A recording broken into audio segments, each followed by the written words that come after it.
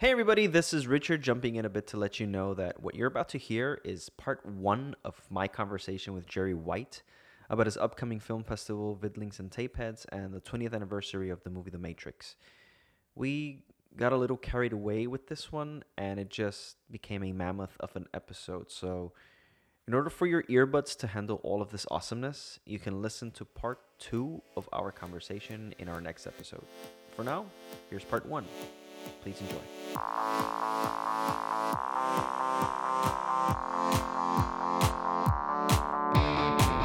Hey everybody, welcome to Media Review Pod, a variety podcast of discussions, opinions, and interviews focusing on the entertainment side of media. My name is Richard Santiago, and today we are going back in time. So hop in and join us in this time machine as we travel back 20 years to the past and revisit a movie written and directed by the Wachowski sisters. I'm talking about a little film called The Matrix. As always, you can tweet at us using the Twitter handle @MediaReviewPod with the hashtag MediaReviewPod. You can also send us an email at MediaReviewPod@gmail.com with any questions, comments, or suggestions. And you can also leave a voicemail at 407-603-5847. For this ride, I've asked an old friend to take the red pill to help me discuss this movie. Please welcome to the Media Review Airwaves, filmmaker and film festival connoisseur, Jerry White. Thanks for getting here. What's up, man? Thanks for having me, Rich. How's it going? Really appreciate you being here. This is hopefully going to be a really fun ride. Yeah, I'm excited to talk about this. Right. Calling in from Los Angeles. Nice. So we're on opposite coasts here, Yes, but I'm glad sir. we're syncing up. Yes, sir. Yes, sir. You're probably just getting up, and I've been up since 5 o'clock. So I have a bit of I'm a bit ahead of you right now. So you've been up since 2 a.m. my time. Basically, yeah. Okay. Yeah. Well, I have why kids, so early? so I have kids, okay, dude. There's that. Okay. So they go to school, I gotta get them ready. So that's the deal, man. That's what you get. Yeah. I don't have the kids yet. It could always happen spontaneously. Maybe they could just spawn. But I did get up today at 7 something, so it's not like I just rolled out of bed. Okay. I wanted to get my coffee in. I wanted to have my mind like up and running so we could do this. All right, cool. So right off the bat, let me tell the audience that I've known Jerry now for what, 20? I'm 20, not 20, 10, so like around 10 years, right? Well, I was thinking we've actually known each other longer now. Like when we met, The Matrix had only been out for 9 years. Right. So now it's been like 11 years since we met in grad school.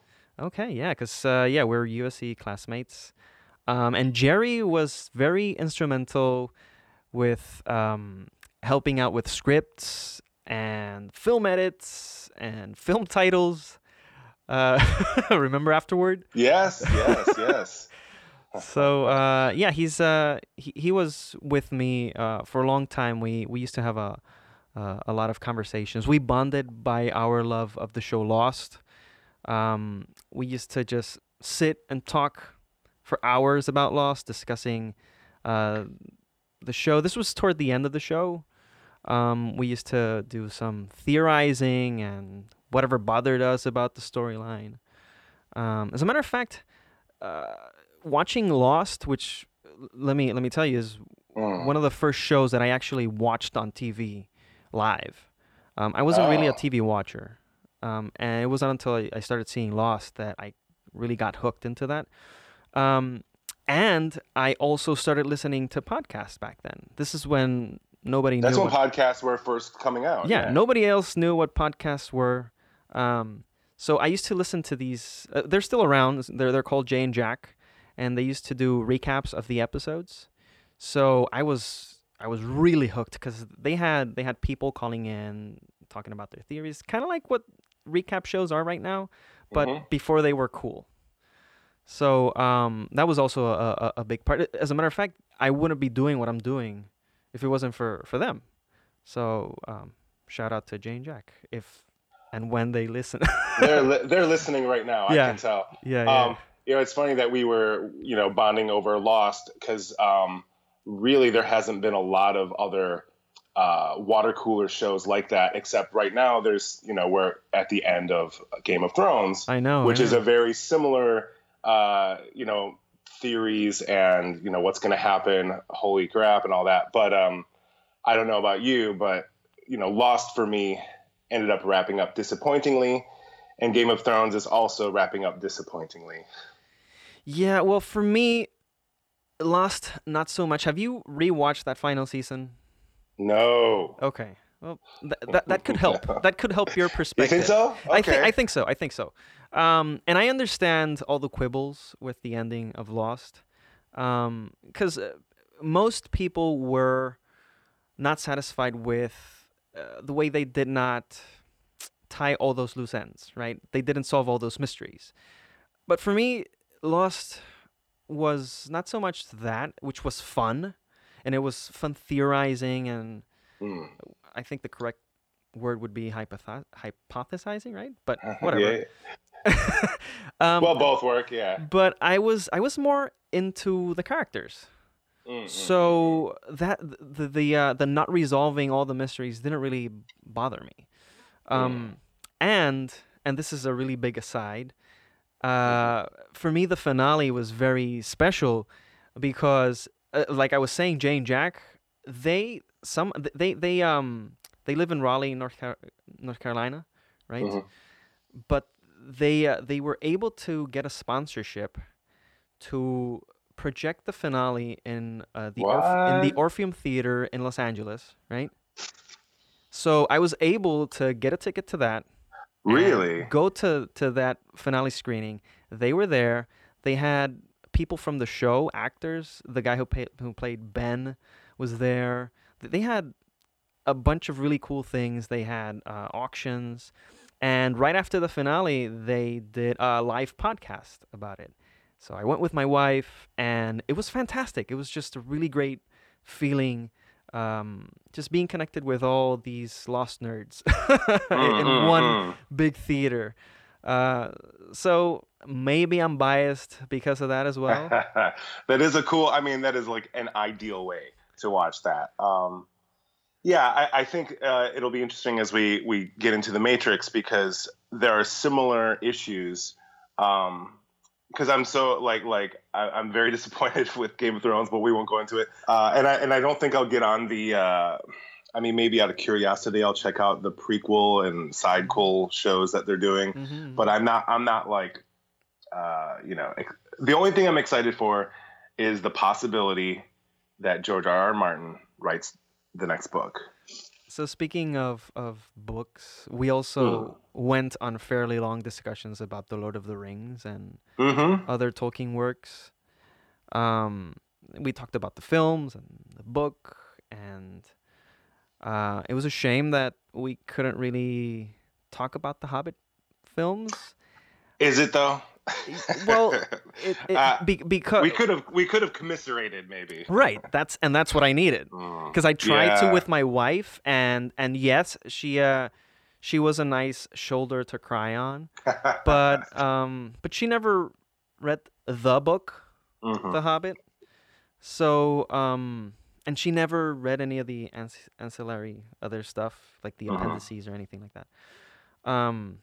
So yeah, it would have been nice to just. No, true. Good casting. I could say that. Sure. Right. Okay. Martin Freeman is a great Bilbo Baggins. Yeah. They should have put him in a better movie, or just maybe one movie instead of three, or two movies instead of three. Oh. Yeah. Well, this does tie in with The Matrix. I'll tie it in. I was just gonna say the same. No. I was just gonna say the same thing, because it does. Because to me, some of the problems I have with like the way that The Hobbit works is kind of problems I have with the Matrix sequels. Yes. All right. So this is all to say that Jerry and I are two huge nerds.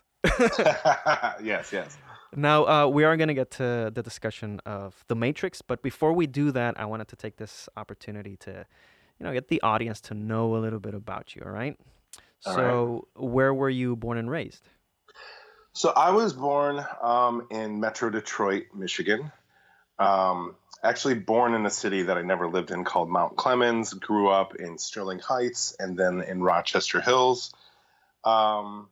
Went to undergrad in Michigan at Oakland University, which is also in like the suburbs of Detroit, where I studied German language and literature, and also did a year abroad. So if you ever want to do a German language episode of the podcast, ich kann das versuchen, aber mein Deutsch ist ein bisschen angeostet. Right. Okay? Sure. Great. Sure. What led you to do your graduate studies in film? Well,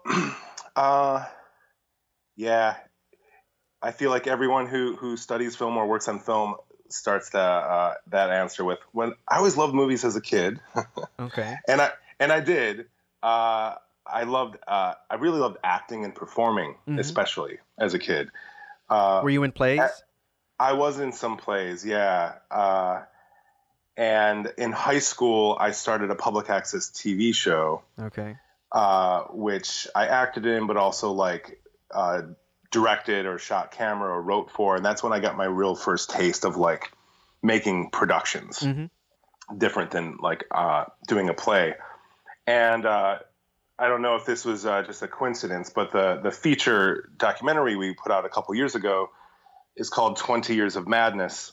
And it's about the 20-year anniversary of something. So me speaking about the 20-year anniversary of The Matrix fits.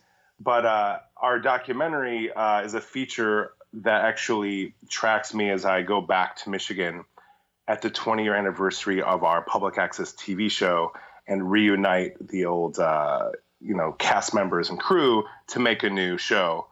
But really that love of making stuff was, ignited doing that show as a teenager. And I just never stopped having that passion. In undergrad, while I was studying German, I was actually making short films in German. Okay.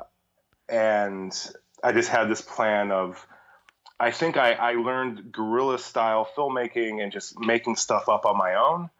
And that did not lead to a career. So I felt I should learn how to do this properly. So I'll go to school. And if nothing else, I'll carve out a few years while I'm in school where I can focus on nothing but making, work and like collaborating and, networking and all that. So what was the big thing that you took out of graduate school? Other than my student loans? Yes. Hey. Other than your student loans. Yes. Okay. Because there's a lot of them, Rich. I can imagine. What is a big thing I took? I mean, it's interesting because I feel like there are things that I learned on my own that are still super valuable to me that I didn't learn or even experience in grad school. But there were things in grad school that I experienced. USC especially is, I think, known for being more craft oriented.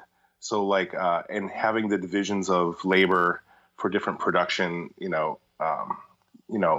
cinematography and editing, they really teach you how like the system works, which is useful and can be scaled down.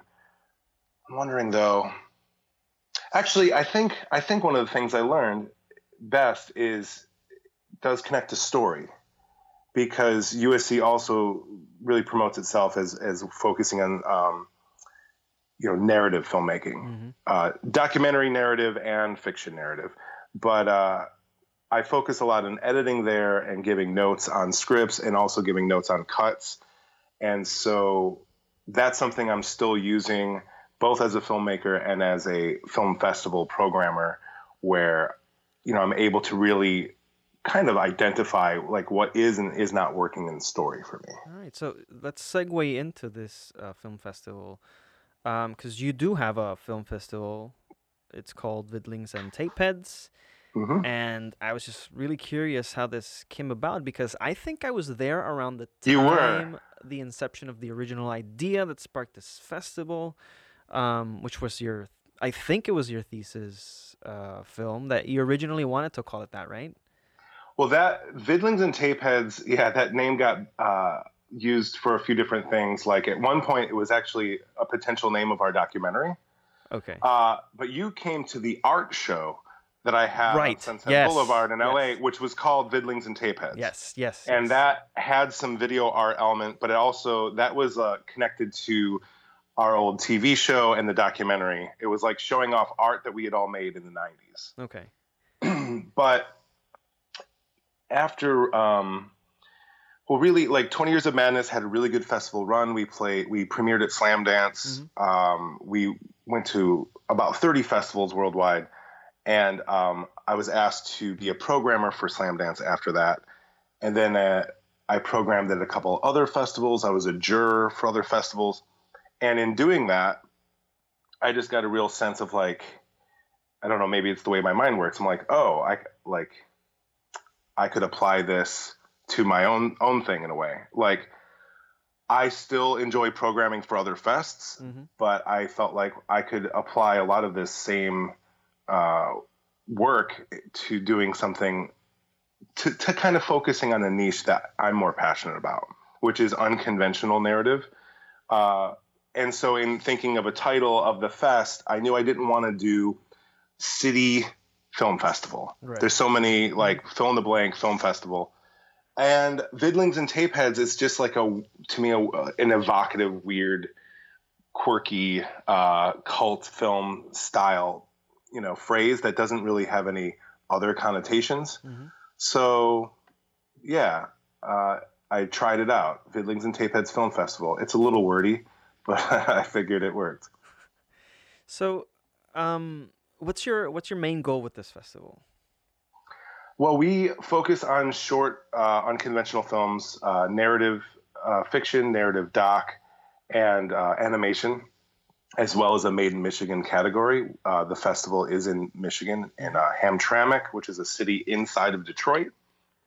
And really, it's a fewfold. One is, it's, in addition to being a film festival, it's also live music and an art exhibition. Okay. And I love this idea of kind of a carnival-esque atmosphere where, filmmakers can show their work to each other, but also to musicians, to artists, and everyone's kind of like cross-pollinating. And part of the dream would be like, the filmmaker goes and sees a band play, and like maybe they collaborate on a music video, and maybe the artist is doing like movie poster work. Not to mention just the effect on the audience being inspired by this really curated, work that is something that I don't think they're likely to have seen. And obviously Vimeo and YouTube has infinite content really of things you can see, but like curation becomes even more important because there's just a billion things in the world and finite time. So with my programmers and myself, like we really focus on stuff that we're passionate about, especially auteur level filmmakers, where when we see this short, not only is it an unconventional story, executed in a way that's really compelling, but it leaves us saying to ourselves like, oh man, I really can't wait to see what this person's going to do next. Like, what is their next project? Like, this is a real voice that I want to see. And it's also a competition, so there are some prizes. But this, gives a kind of validation and support to filmmakers who are making maybe less commercial stuff to show that they're appreciated and to encourage them to keep making cool stuff. Do you feel like you still have time to create on your own? I do. That's always a challenge, and I'm writing now what I want to be my first feature that I direct. I'm giving myself a 3-year window, which actually now is a 2.5-year window. That's always the case. Yeah. My window passed. Just make a new window or make a door. But yeah, it's a challenge. But the thing is, this is also a constant source of inspiration in a way. Kind of much like when we were in film school, like we in our classes are seeing a bunch of short films all the time. Some are really great. Some are terrible. And listen, I've made terrible, so I'm not disparaging others. But there's an inspiration even to the work that's not great, because you're like, oh, I see what's wrong with that. Like, this could be better if they did this differently. So You get that critical mind going. yeah, so this keeps me in the, like, when I'm not making film, because, you know, making film is incredibly difficult, requires a lot of resources. So while I'm not in production on my own work, this still keeps me in that world. You know what I mean? I'm, you know, meeting other filmmakers. I'm seeing their work. I'm also on the board for a new initiative in LA called the Silver Lake Film Society, which we want to do monthly screenings of like local filmmakers. And again, it's kind of like creating a salon of collaboration. So yeah, it does nip into my time, but I think I get more energized out of it. So it'll help me, in theory, use my time more pointedly. Okay. So submissions are already closed, right? For this year, and this is our third year. Okay. And so if they were open, how would you submit to it? We're on Film Freeway, and we also have our website, vidlinksandtapeheads.com, which has information on submissions. I am going to be doing the film festival again next year. I may add another screening where I do it bi-coastally. Oh, wow. Have an LA version and a Michigan version. Okay. I'm in the early stages of thinking about that. But the films are 15 minutes or less.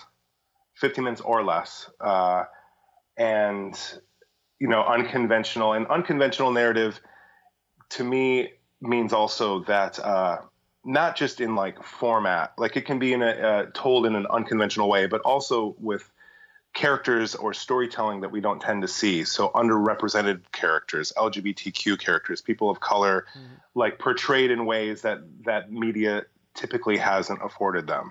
So really, and we keep our prices down for submissions. Like, this is not a fest that we're making money off of. It's all volunteer run, including myself. So when the submissions open again in the fall, people can submit. If they have financial hardship, they can always email me and ask for a waiver. And, you know, I'm pretty generous with that. Good to know. How do you finance this, by the way? It's financed. Yeah. So one, we get this really like incredible grant from the state of Michigan, the Michigan Film and Digital Media Office, which they didn't do it the first year. So the first year was really, really scrappy, and pretty much everything was paid for through the submission fees. And that year we got a really random, like $700 sponsorship from Pabst Blue Ribbon. Okay. In addition to free beer at the fest. Nice. So that was awesome. That's nice. And in fact, I'm trying to get the Pabst rep to hook us up again this year. So fingers crossed. So we get a few different, you know, just those like one or two monetary sponsors. And then the prizes are donations, like in-kind donations, final draft. You know, we give winners like free copy of Final Draft, Toon Boom, Pro-Am USA, which the first year the prize was a jib, like a really nice jib. And we get other software and hardware. But yeah, it's really, I keep the price down. You know, there's no physical screeners. So, you know, no one has to mail anything. Okay. Yeah, and then the venue we work with in Michigan is really great, and they've been really flexible on, you know, rental fees. Obviously, like running it in LA would be a higher price point, so that's something I'm trying to figure out. I also don't know that the state of California would give us money, even though it's a much bigger, richer state. They also have a lot more film festivals. Yeah, and probably a lot more debt. True. So you guys are gonna be playing when? It's this summer, right? Yes, it's the last weekend of June, June 28th, 29th, and 30th. We just had deliberations on our programs this weekend, so I'm going to be sending out the emails like today or tomorrow to the selected filmmakers. All right, cool. So that's fantastic. I'm really. This is gonna sound corny, but I'm really proud of you, man, because this is a big thing.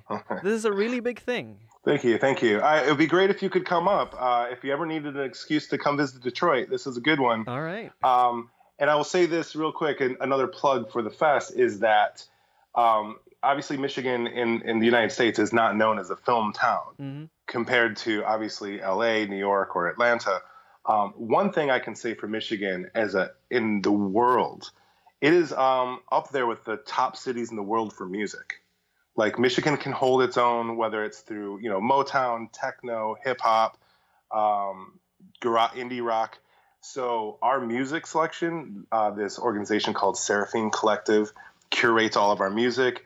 It's mostly women and people of color led bands, and it's fantastic. Like you could come for the music alone and feel like you've totally, had a great experience. And then there's also the art and the films. All right. And they play live.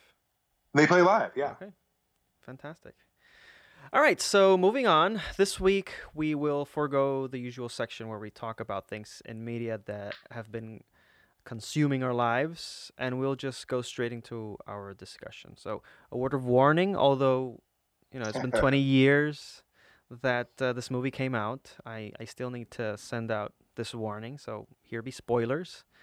This will be your first and only spoiler warning for The Matrix. We will be talking about The Matrix and its movie sequels, as well as some other peripheral content. So if you still haven't seen The Matrix and are not ready to go down the rabbit hole, you still have time to take that blue pill and enjoy that digital ribeye steak. If not, then you can proceed at your own risk. And full disclosure, we're not experts on the Matrix universe. I don't consider myself an expert. You? No, not an expert. Okay, great. So we are here to celebrate this film and its 20th anniversary by, giving just a little context as to why we either like it or not and how it has influenced the film industry. All right? Mm-hmm. All right, so here goes. A brief summary of The Matrix from IMDb. A computer hacker learns from mysterious rebels about the true nature of his reality and his role in the war against its controllers. Okay, so let's start from the beginning. It's 1999. Leading up to the movie, what were your expectations? Well, first off, the moment you started talking about The Matrix, our Skype call started getting digitized and it said poor connection. I'm like, oh, this is great. Like, they're hacking in to Agent Smith is not liking this already. Okay, so 1999, I did see this film in the theater. Okay. And eagerly so. Up to that point, like I may not be a Matrix expert, but I'm a huge William Gibson fan. Okay. So William Gibson coined the term cyberpunk, and of course I'd seen Blade Runner multiple times. I had seen Johnny Mnemonic in the theater, which is such a weird, it's like a version 0.1 of The Matrix in a way, because it's stars Keanu Reeves and it deals with cyberpunk. It's not good. I only saw the movie once. But I was excited to see that. So The Matrix, being I remember the trailers being really compelling. The internet had been around for a while and I had been on it for 5 or 6 years. Right. It was still fairly new. It was still fairly new, and it was new enough that there wasn't the kind of, nerd culture presence in the way that it is now. It had not matured. So spoilers and things like that, leaked set photos, none of that existed. So really, I didn't know much going in. Well, let me stop you right there. Yeah. My concept of hackers was from the movie Hackers. So okay. Right, which I also saw that in the theater because I really cared about this genre. Right. Okay. All right. Keep going. Yeah, so I went in, and this is still my favorite way to go into seeing a movie, and it's harder and harder to do this, but to go in knowing nothing. And that's how letting the film just unfold and take you on its journey. Obviously, if I've read the book or comic or something, and I go see a movie, I have different experience. I'm okay with that. But this was great because it wasn't based on anything, but it was a big budget movie. Well, okay, no, sorry. Wasn't specifically adapting, but it was 100% based on just William Gibson, if nothing else. But there were a few other things. But you're right. For You're sure. right. It was an original movie concept Well, it's like that really borrowed like from a bunch of other stuff.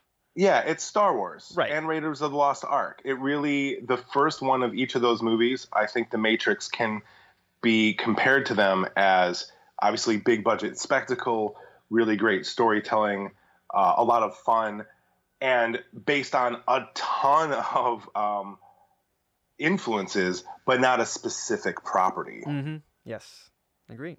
So you went to the theater, and you saw this movie. Were you blown away? Did you not like it? Did it suck? What was your reaction after you saw this movie? Okay, so here's where our talk earlier about Lost, Game of Thrones, and stuff can pay off a little bit, because you hear how salty I am about Game of Thrones, and I kind of just sound like a complaint factory. I love The Matrix. I like unqualified, like loved it, was into it, bought it, like had fun, was surprised. So like I was just super enthusiastic, and I can still remember the ending when he makes the phone call and flies, and freaking flies. I know. It's just like it was a great ending that promises so much more, but at the same time, it felt, I was like, well, where could they go from here? I know. And I'll talk about this later, but I think that might have been one of the biggest crippling things. It was one of the biggest hurdles that they had to, quote unquote, overcome with the sequels. But just keep going. Yeah, we're on the same page there. I made some notes about that we're definitely going to hit. But yeah, the movie, consistently just entertained. Obviously, the special effects. I forget how much of it was spoiled in trailers. Not like much. I don't know. Did they do bullet time in the trailer? I think they did some, like, but I used to like watching trailers back then, not so much now. Right. Yeah. And I remember going to the movie and being blown away because none of it was in the trailer. Yeah, I don't recall. I mean, if they did, it would have been like maybe a couple snippet. seconds. Yeah. Where you don't have like you're seeing things even in the first scene. Oh, and this is important to note. Rich talked to me about this podcast a few weeks ago, and I did have time to consider, like, do I rewatch the movies? Mm-hmm. And I pointedly decided not to rewatch because I'm sure you've watched them more recently. Yeah.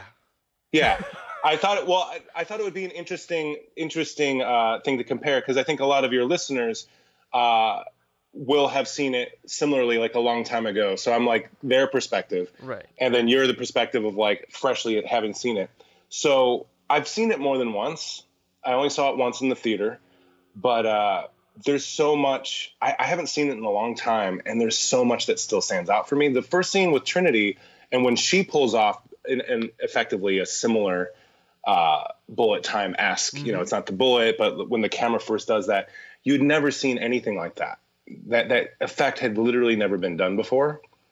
The closest I can think to that is like, of all things, Run Lola Run has these moments where a bunch of cameras track around the character, but it's not motion control rigged. It's just a camera just going around her.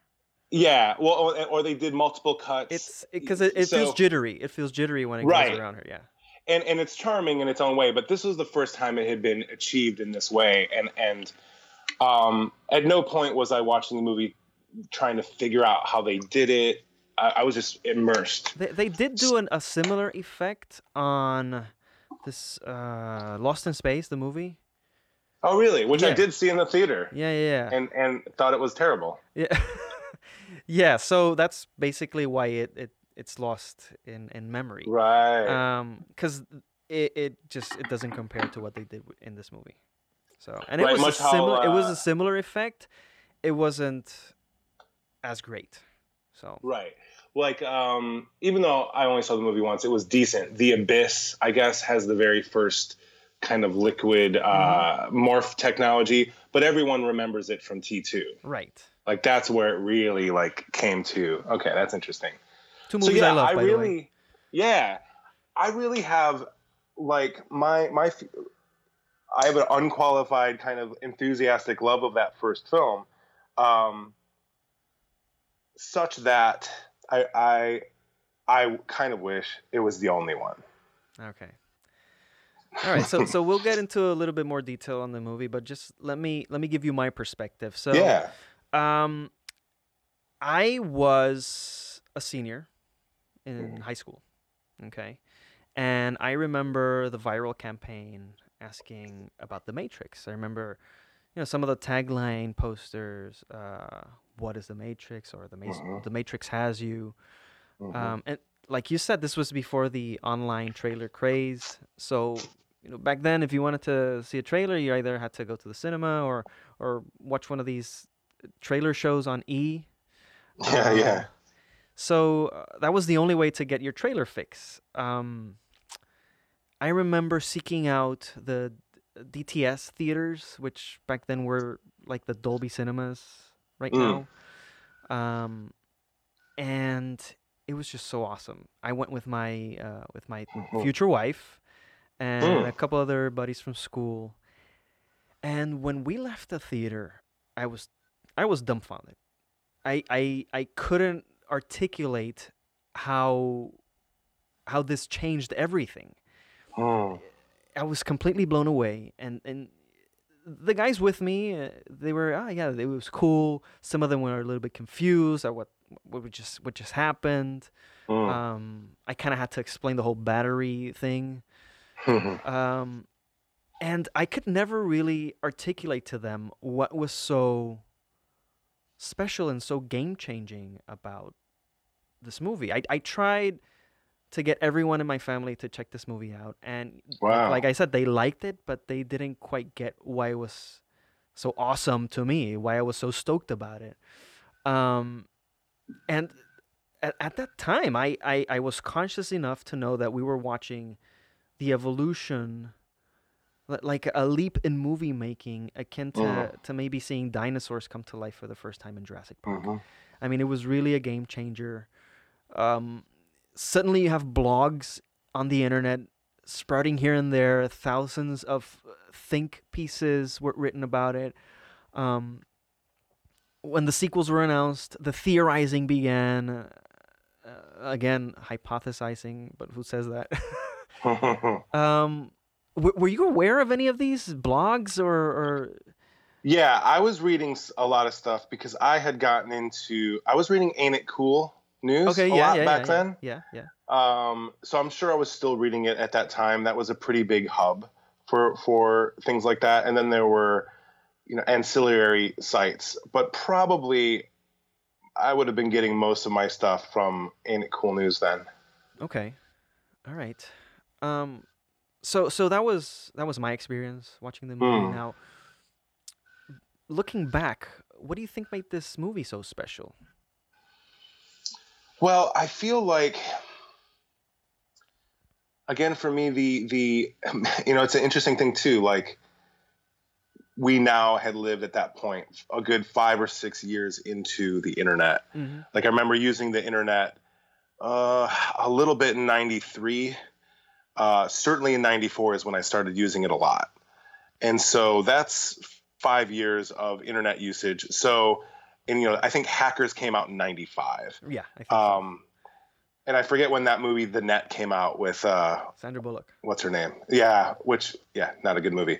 But anything pre '90s that had to do with future computer stuff was all not just science fiction, but just like complete, like almost fantasy. But maybe with The Matrix, we're 5 years into computer usage where like it's becoming a part of our daily lives. For a lot of people, if nothing else, email is, So I feel like the zeitgeist moment is like this is the first time where like we start to see the plausibility of like computers being a big part of our life, and of course it's going to be even more of our life. So maybe there's a little bit of backdrop to that. There had been all of these other kind of cyber movies trying to push through, like I said, Johnny Mnemonic, the other movies we talked about, and then cyberpunk novels, but none of them had really crystallized. And this is the first movie where like they kind of synthesized all of it. The pop philosophy element, which was like deep enough, especially for like, you know, high school kids were like, whoa, this might be our first time to really think about existentialism. But it's also like, so it's candy, but it's like, there's enough, you know, meat to it. And just like a synthesis of like things that you haven't seen before. Great casting, a lot of narrative surprises. It just like it was a perfectly executed movie, but then I think it just landed at the right minute too. With the right technology and the right script, Yeah. I'd say. Yeah. Because the script had a lot to do with why this movie works.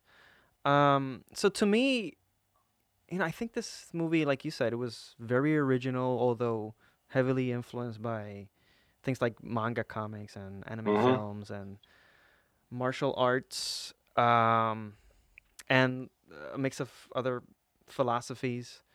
It was R-rated. It was CGI heavy. It was a sci-fi flick that had a very large appeal to the masses. It made hackers cool, super uber cool. Those hackers were basically the heroes and badass fighters of the movie. And it had a great script and visual storytelling. You know, from the beginning, we're introduced to the Matrix Code. Just think about, if you remember the beginning, the Warner Brothers and the Village Roadshow logos are all influenced by this tinge of the Matrix, right? And then the first thing we see is the Matrix Code just scribbling down, and we hear the phone call. So we're introduced to how phone calls are used to tap into the Matrix. There's someone who's not sure about Neo being the one. So this is right off the bat. We're literally in minute 1 of the movie, and we already have this. Then you get to the opening scene. We get to the Trinity intro. She's a badass. We don't know if she's good or if she's bad. And she's doing stuff that breaks the laws of physics. I know. And we don't know why yet. We don't know how that. So that's such a exciting, like, you know, story moment for us. Like, this is the real world. How can she be doing these things? And the great thing is they answer that in a way that in movie logic makes sense. It's like, yeah, because they're in the simulation and she's basically got cheat codes. Exactly. But at this moment, we don't know that she's a hacker or anything like that. We have this classic scenario where we have the cops surrounding the building, and then we get some agents. They could be FBI agents, and they kind of, you know, it's a classic scene where they say, "Oh no, we have jurisdiction here," blah blah blah. So we have that scene. So we kind of feel like we're in the movie real world, right? And we don't know if these agents are good or bad. They seem good because they tell the officers, "Hey, your officers are probably dead already." And then we see her fight, and that's when we get that first instance of the bullet time, where she just floats in the air, defying gravity. This is a killer woman who can literally defy gravity and get rid of all these cops all at once. Then we have the chase on the rooftop. The agents are after her. She jumps. She jumps really far, inhumanly far. Right. She crashes through the window, rolls on her back, and points the guns at whatever's coming. And what do we see? We see real fear in her eyes, right? To the point where she has to basically convince herself to keep moving or she'll die, right? And when someone that badass is showing fear, you know, we're like, oh. Yeah, exactly. Like, what does she have to fear? Exactly. So she can't be all that bad. Plus, we're also following her actions, which gives us the clue that maybe this is one of our heroes. And then we get the alleyway scene where the dump truck comes in and tries to smash into her while she's picking up the phone. And that's when we know, okay, these agents are bad, okay, because they tried to kill this chick, right? And then she's gone. She disappears. So we know that these guys are definitely not good.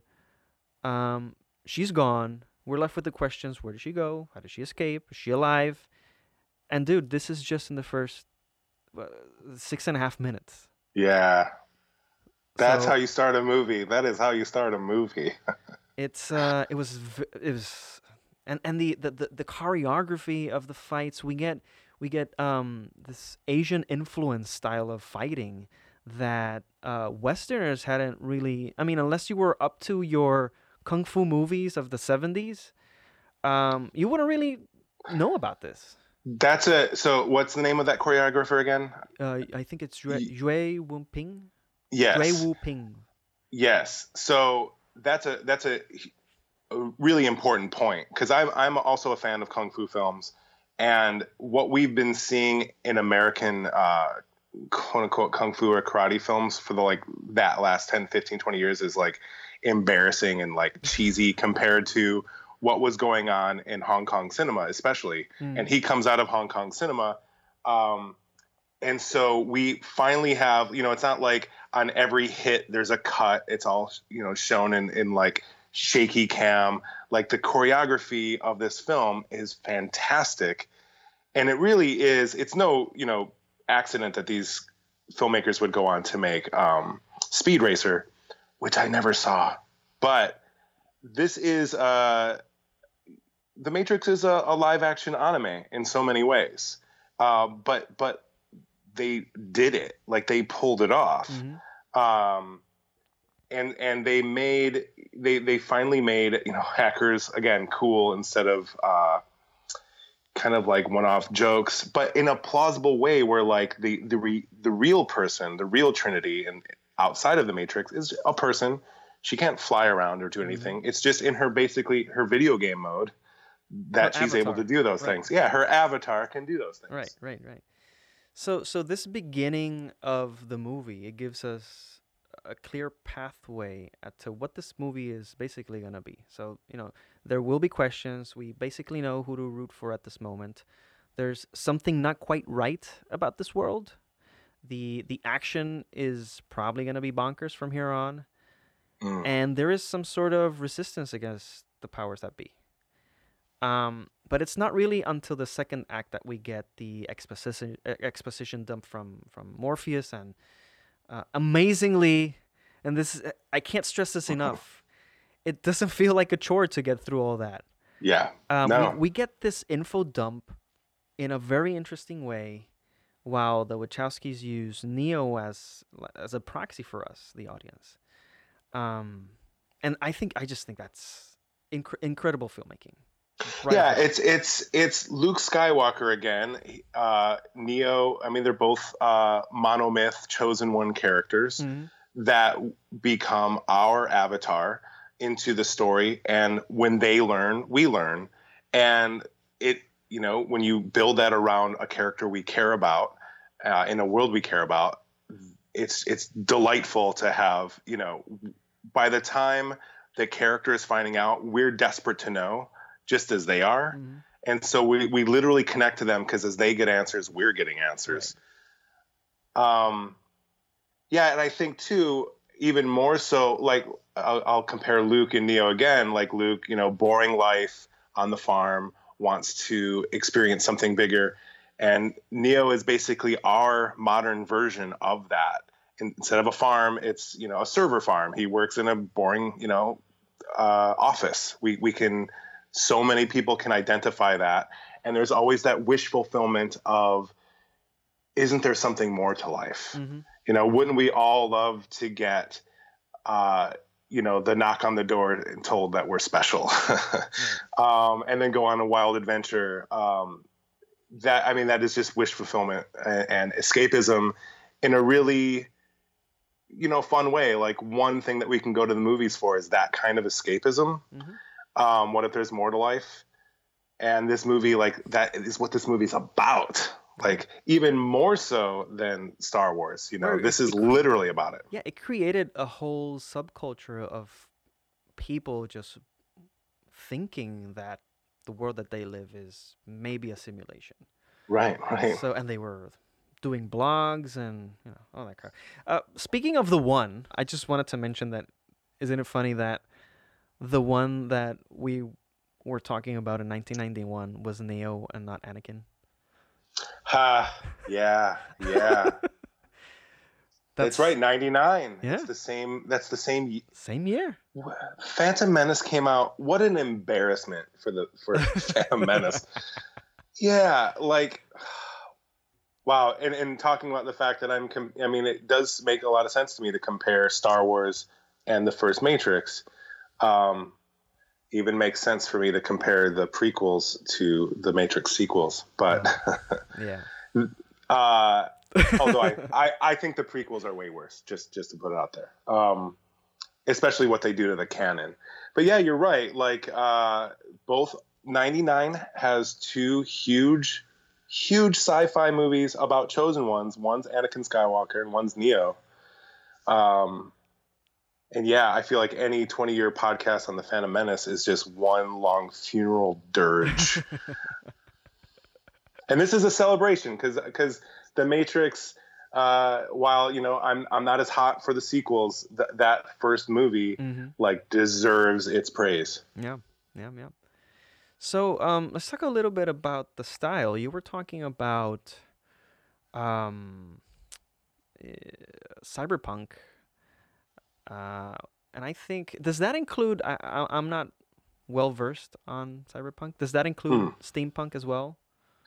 No, but there's overlap in, like, steampunk is cyberpunk, but just like set 100 or 200 years earlier. Okay, got it. So they're like, and I feel steampunk is like an answer to cyberpunk in a way. It's just taking a lot of the like cool sensibilities and making the tech retro. Got it. All right. Well, it does have this sort of aesthetic to it once you go to the real world. Yeah. Well, you mean to steampunk or to cyberpunk? Yeah. Steampunk. Well, steampunk would be more like if characters had monocles and pocket watches, though. Okay. Yeah, I'm thinking because it's. Can you think of an example? Yeah, well, the Nebuchadnezzar, the whole Nebuchadnezzar, inside the Nebuchadnezzar, it's new, it's futuristic, but still it has all these machineries going on, and you can see all the guts of the whole ship. You see all these tubes going around it. Basically how it works. Yeah, I connect that to another film that has an anniversary right now. Its 40th anniversary, Alien. Okay. Like how do you pronounce that again? What? The ship name. I always trip Nebuchadnezzar.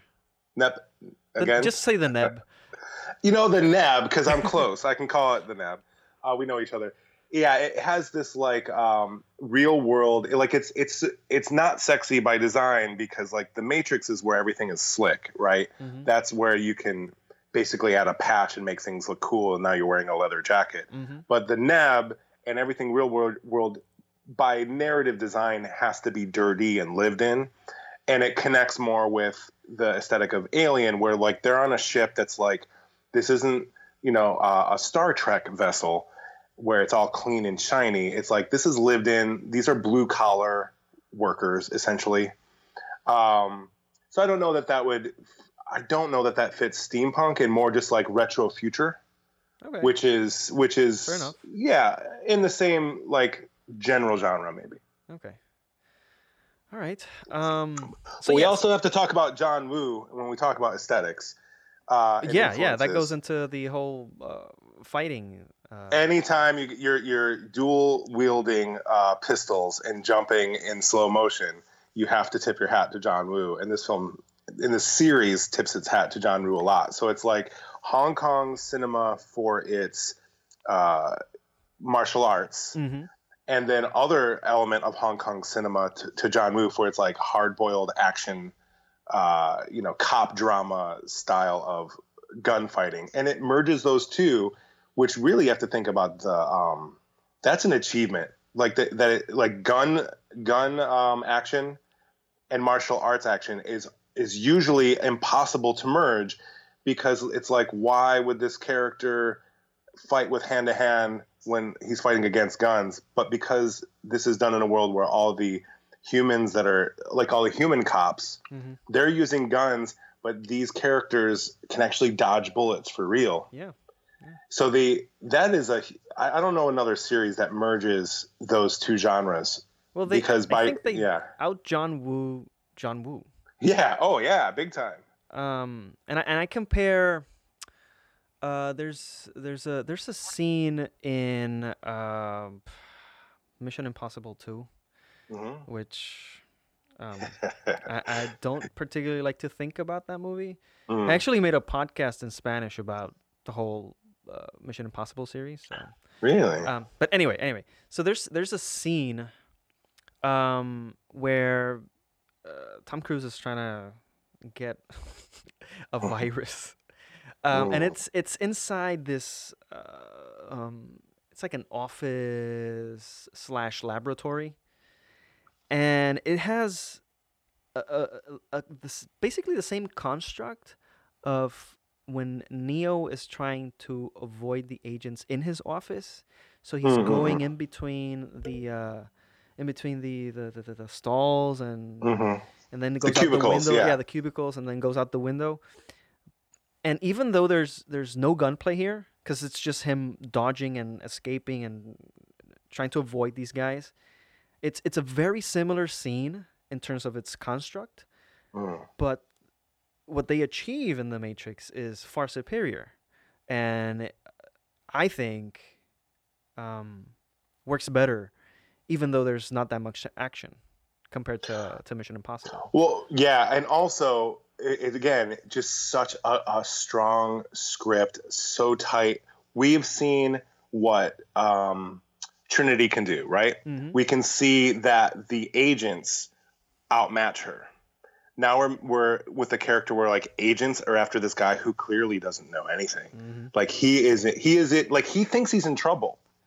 He's in so much more trouble than he thinks, and we as the audience know that. So that's so like satisfactory. Like that is so fun. We're like at any given moment, like he might think, "Oh, I'm caught." Oh well. Like no. Like you don't want to get caught. Yep. So that's like it's such a fun way to play with your audience.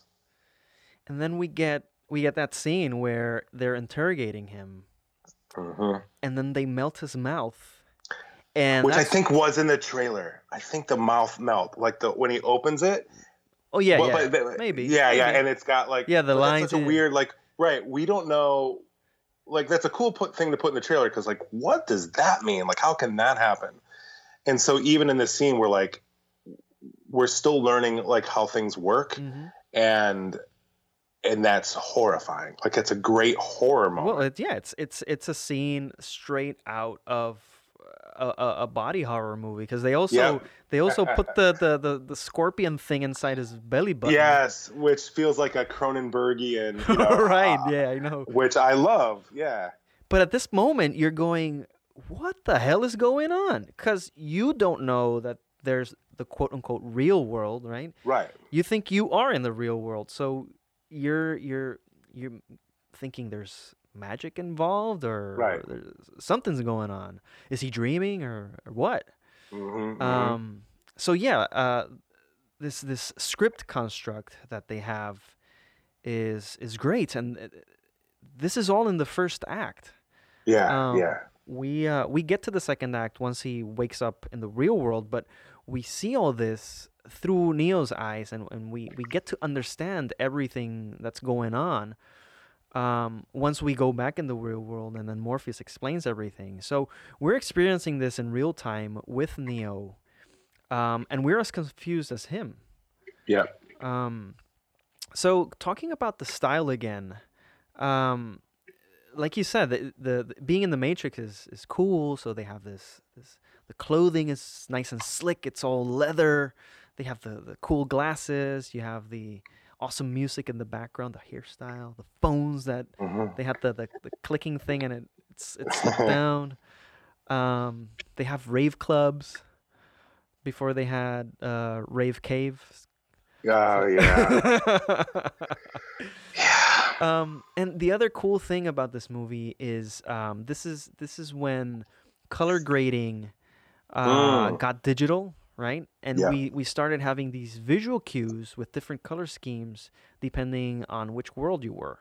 So Right. you had a slightly a green tinge in the Matrix, and then you have the blue tinge in the real world. What's funny is it's been a while since I've seen the movie. I was thinking it as you're saying it. Like I remember that it's green and I remembered that it's blue. Mm-hmm. Like that's how well like that got embedded in my brain. So that was another sort of game changer. Yeah, and like I think this doesn't connect to the aesthetic so much, but going back to the zeitgeist moment of where our culture is in 99, like if you think of the sci-fi movies of the 50s, and it's all like a lot of like we find Martians on Mars and Mm-hmm. like just traipsing about in our solar system in ways that like now like clearly our science does not support any of that. But in the moment of the 50s, so much was possible. So you could play with these stories and entertain your audience in ways where like the audience was like, this could be plausible. Mm-hmm. Like there could be little green men on Mars. And I feel like the world of the Matrix, because people were starting to understand computers, at the iMac, the colorful iMac that Johnny Ive made, Mm-hmm. was about a year old when the Matrix came out. Like Apple was starting to come back up, and the internet, like there just seemed like such possibility that like I can say that this seemed plausible in a way, not literally so as far as like we're going to be mined as batteries, but the idea that William Gibson is writing about in 1984 about jacking into the net and like entering a completely immersive, believable other world, like it seemed plausible in a way now in 2019 doesn't seem as plausible, much like walking around on Mars, Mm-hmm. without, and breathing the air. Right. But there's a wish fulfillment element, but also a plausibility to like, in 99, people were on GeoCities on the internet, with different handles, exploring the idea of what it meant to have a different identity online. Mm-hmm. And I Chatting don't was a think thing. chatting was a thing. I don't think Second Life was out yet. But like this is definitely like scratching an itch of a need, which as the actual internet has evolved is not the way it played out. Like Facebook, we've actually gone less anonymous in certain realms. Mm-hmm. So yeah, I feel like even the aesthetic of like this wish fulfillment seemed plausible to an audience of like, wouldn't it be cool if, wouldn't it be great if I could like download, whoa, I know Kung Fu. Like that seemed like something the internet may be able to give us in our lifetime, to download instant information, to be able to like put on different clothing and avatars. So yeah, I think that's just another reason why this whole thing worked in that moment. Like literally 50 different things had to work and they all did. Although cybernetic enhancements are still very possible. Yeah, I just think that like it's the difference between the wide openness of it, Mm-hmm. where again, like in the 50s, we're like, who knows? We will have colonies on Mars. It seemed like, and now we could still have colonies on Mars, but clearly it's going to take a lot longer and it's going to look different than we thought it was going to be.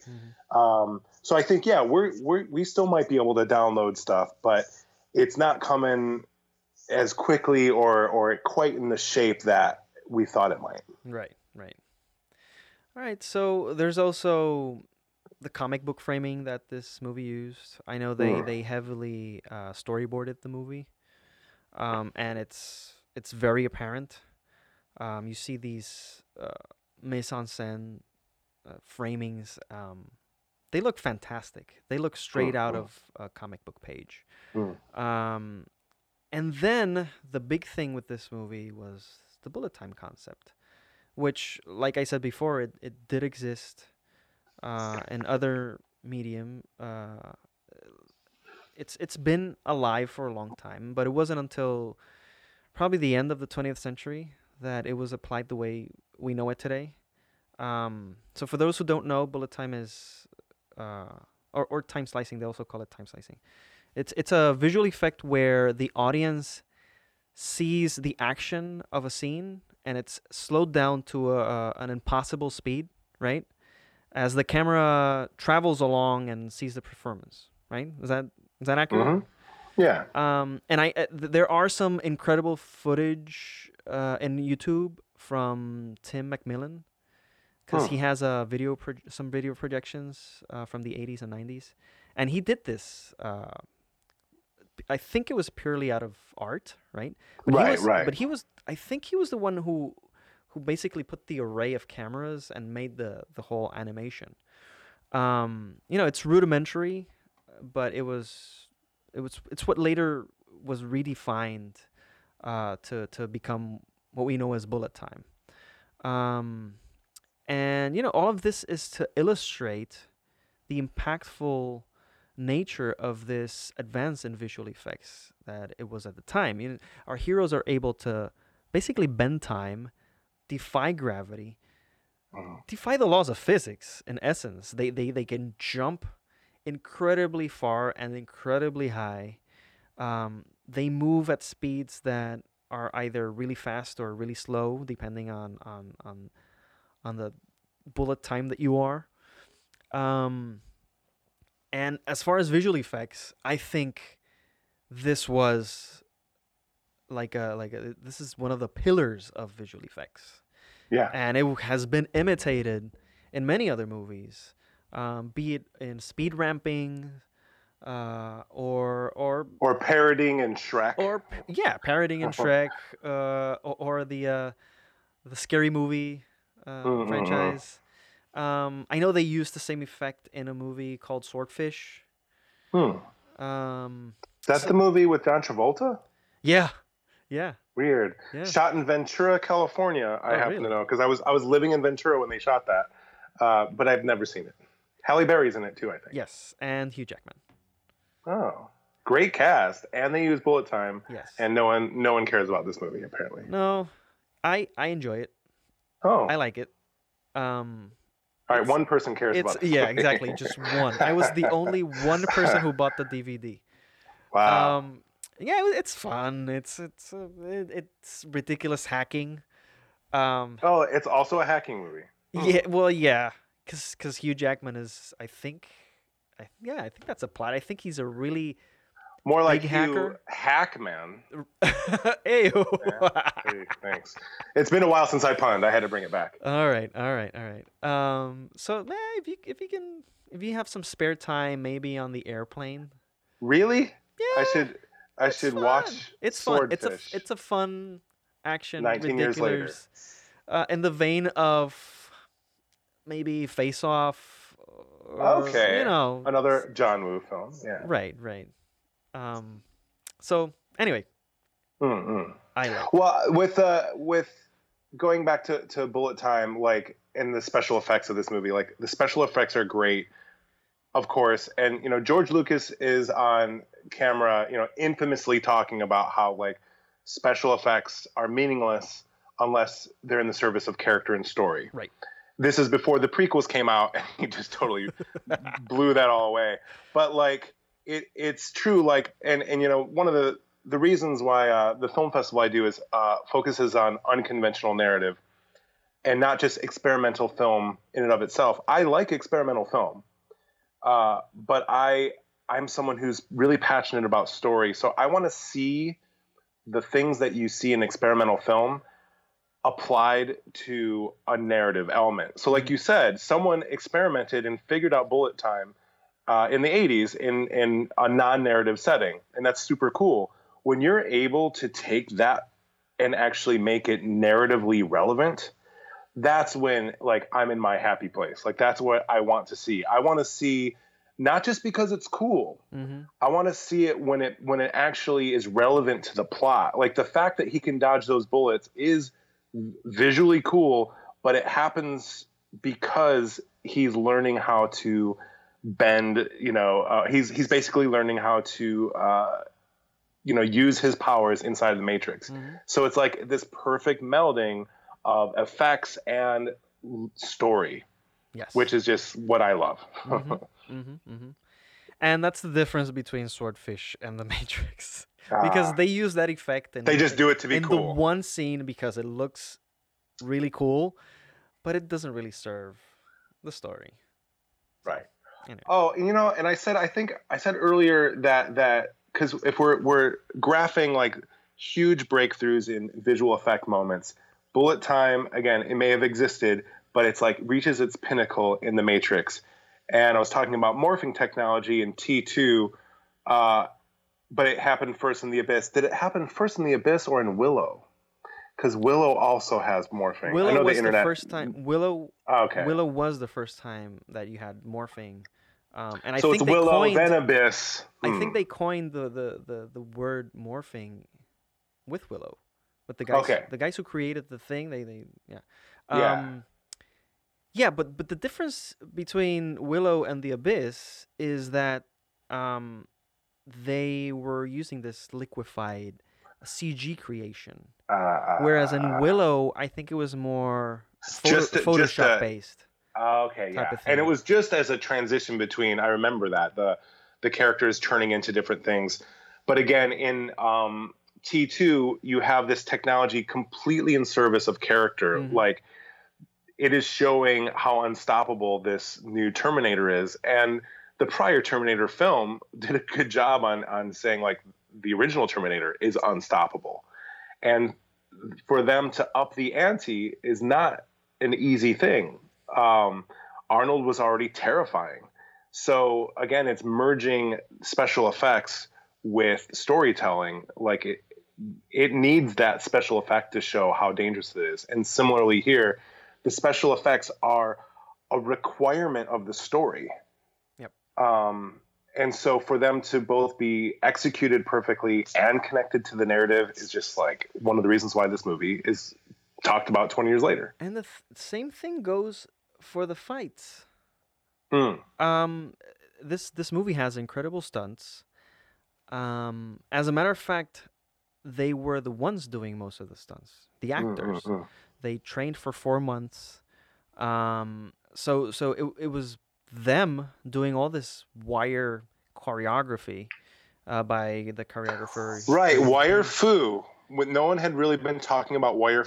Wire fu had not been brought to American Hollywood films at this point. Right. So and I'm talking about work by Jue Wun Ping, who did the same thing for Crouching Tiger, Hidden Dragon, and Charlie's Angels, and Kill Bill.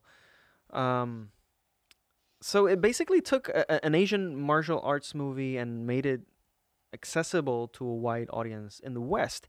And the thing that I love about this movie is that we get to see these actors do this. That's one of the reasons why I love the Mission Impossible franchise, because it's Tom Cruise actually doing everything. So to see these actors not being replaced by any stunt actors, seeing their faces as they twirl around in the air and kick at the same time and grab the gun from the floor in slow motion, it's fantastic just to look at this. And again, the because it's told in the heightened reality of the world of the Matrix, these fight scenes being over the top and almost ridiculous makes sense, because these are superhuman characters that can actually take all of these blows, that can do all of these things. When you have these stories in our reality, there's a different level of suspension of disbelief. You're like, that many blows to the head would just knock somebody out. Right. I'm sorry. Here we actually get to have our cake and eat it too, where like it's ridiculous over the top fighting that actually in the world of this narrative works. like they actually could move this quickly and deal these many blows because it's in this heightened reality. So I don't mind turning my brain off in, I love, Jackie Chan, a lot of Jackie Chan's films, but Drunken Master 2 is just some of the best. And I think it has the same choreographer. I think so. Yeah. I'm not, it's like ballet, but that exists in the real world. At least the first one is Dre Wumping. I don't Okay. know, not sure about the second one, but the first one, yes. They're both amazing in their, their storytelling and their fight choreography. But there's a certain level of like, well, no one could really, even if you're drunk, you can't like deal that many blows. Right. In this, you actually, yes, you have to accept that there is a matrix, like that's the suspension of disbelief. But once you're in that world, the fact that these characters can do all of these amazing things is narratively explained, which again, I just think is a beautiful thing, which to me is undone a little bit by the sequels, but we haven't got there yet. Right. So I think this movie became, and I think it still is, one of the most influential movies, not only of the sci-fi genre, but a film in general. It sparked a new era of cinematography, including VFX. It's referenced basically everywhere. You have college courses on this movie, philosophy books, essays. Just people in general just really like to delve into this movie and analyze it to bits. It has a twist on the hero's journey, like we talked before. And this is very crucial, it came out for the DVD boom, right? Yeah. So it not only made money in the theaters, it also made money with the DVD, which, as a matter of fact, it was my first DVD. No way. Yeah. What a perfect first DVD. And you're watching this movie digitally, which is just like fun. Dude, it just seems so check appropriate. It out. Check it out. My Christmas gift was a portable DVD player, right? You know these. Oh, the kind with the screen in it? Yeah. Wow, that's a throwback tech now. So I would take this baby everywhere. It was my toy. I was in college. I used to take it everywhere. In my car while I was waiting for one of the classes to start, I would just punch in the movie and just watch it there in my car. I would take it everywhere, including the gym. Unfortunately, oh wow. Unfortunately, one day I was on the treadmill and I forgot that I left it in front of the treadmill. So when I run, I like to level it up. So the treadmill goes up, right? I didn't notice that the DVD player fell on the floor right underneath the treadmill. Oh no. And by the time I was done running, the whole screen was crushed. Yep. Anyway. Anyway. Anything else you'd like to add about The Matrix, movie 1? I'm so excited to talk about the next ones. I will say that, this might be a good segue, that I didn't know much about the movie going in, loved it, and then I was an avid reader of Wired magazine. And it, of course, had a huge love affair with The Matrix. And in the build-up to the sequels, I was all on board. Like, I wanted to watch the Animatrix. I read the think pieces and articles in Wired talking about the technology boost that were going to happen in the sequels. So I was like primed, ready, super excited, because I love that first movie so much.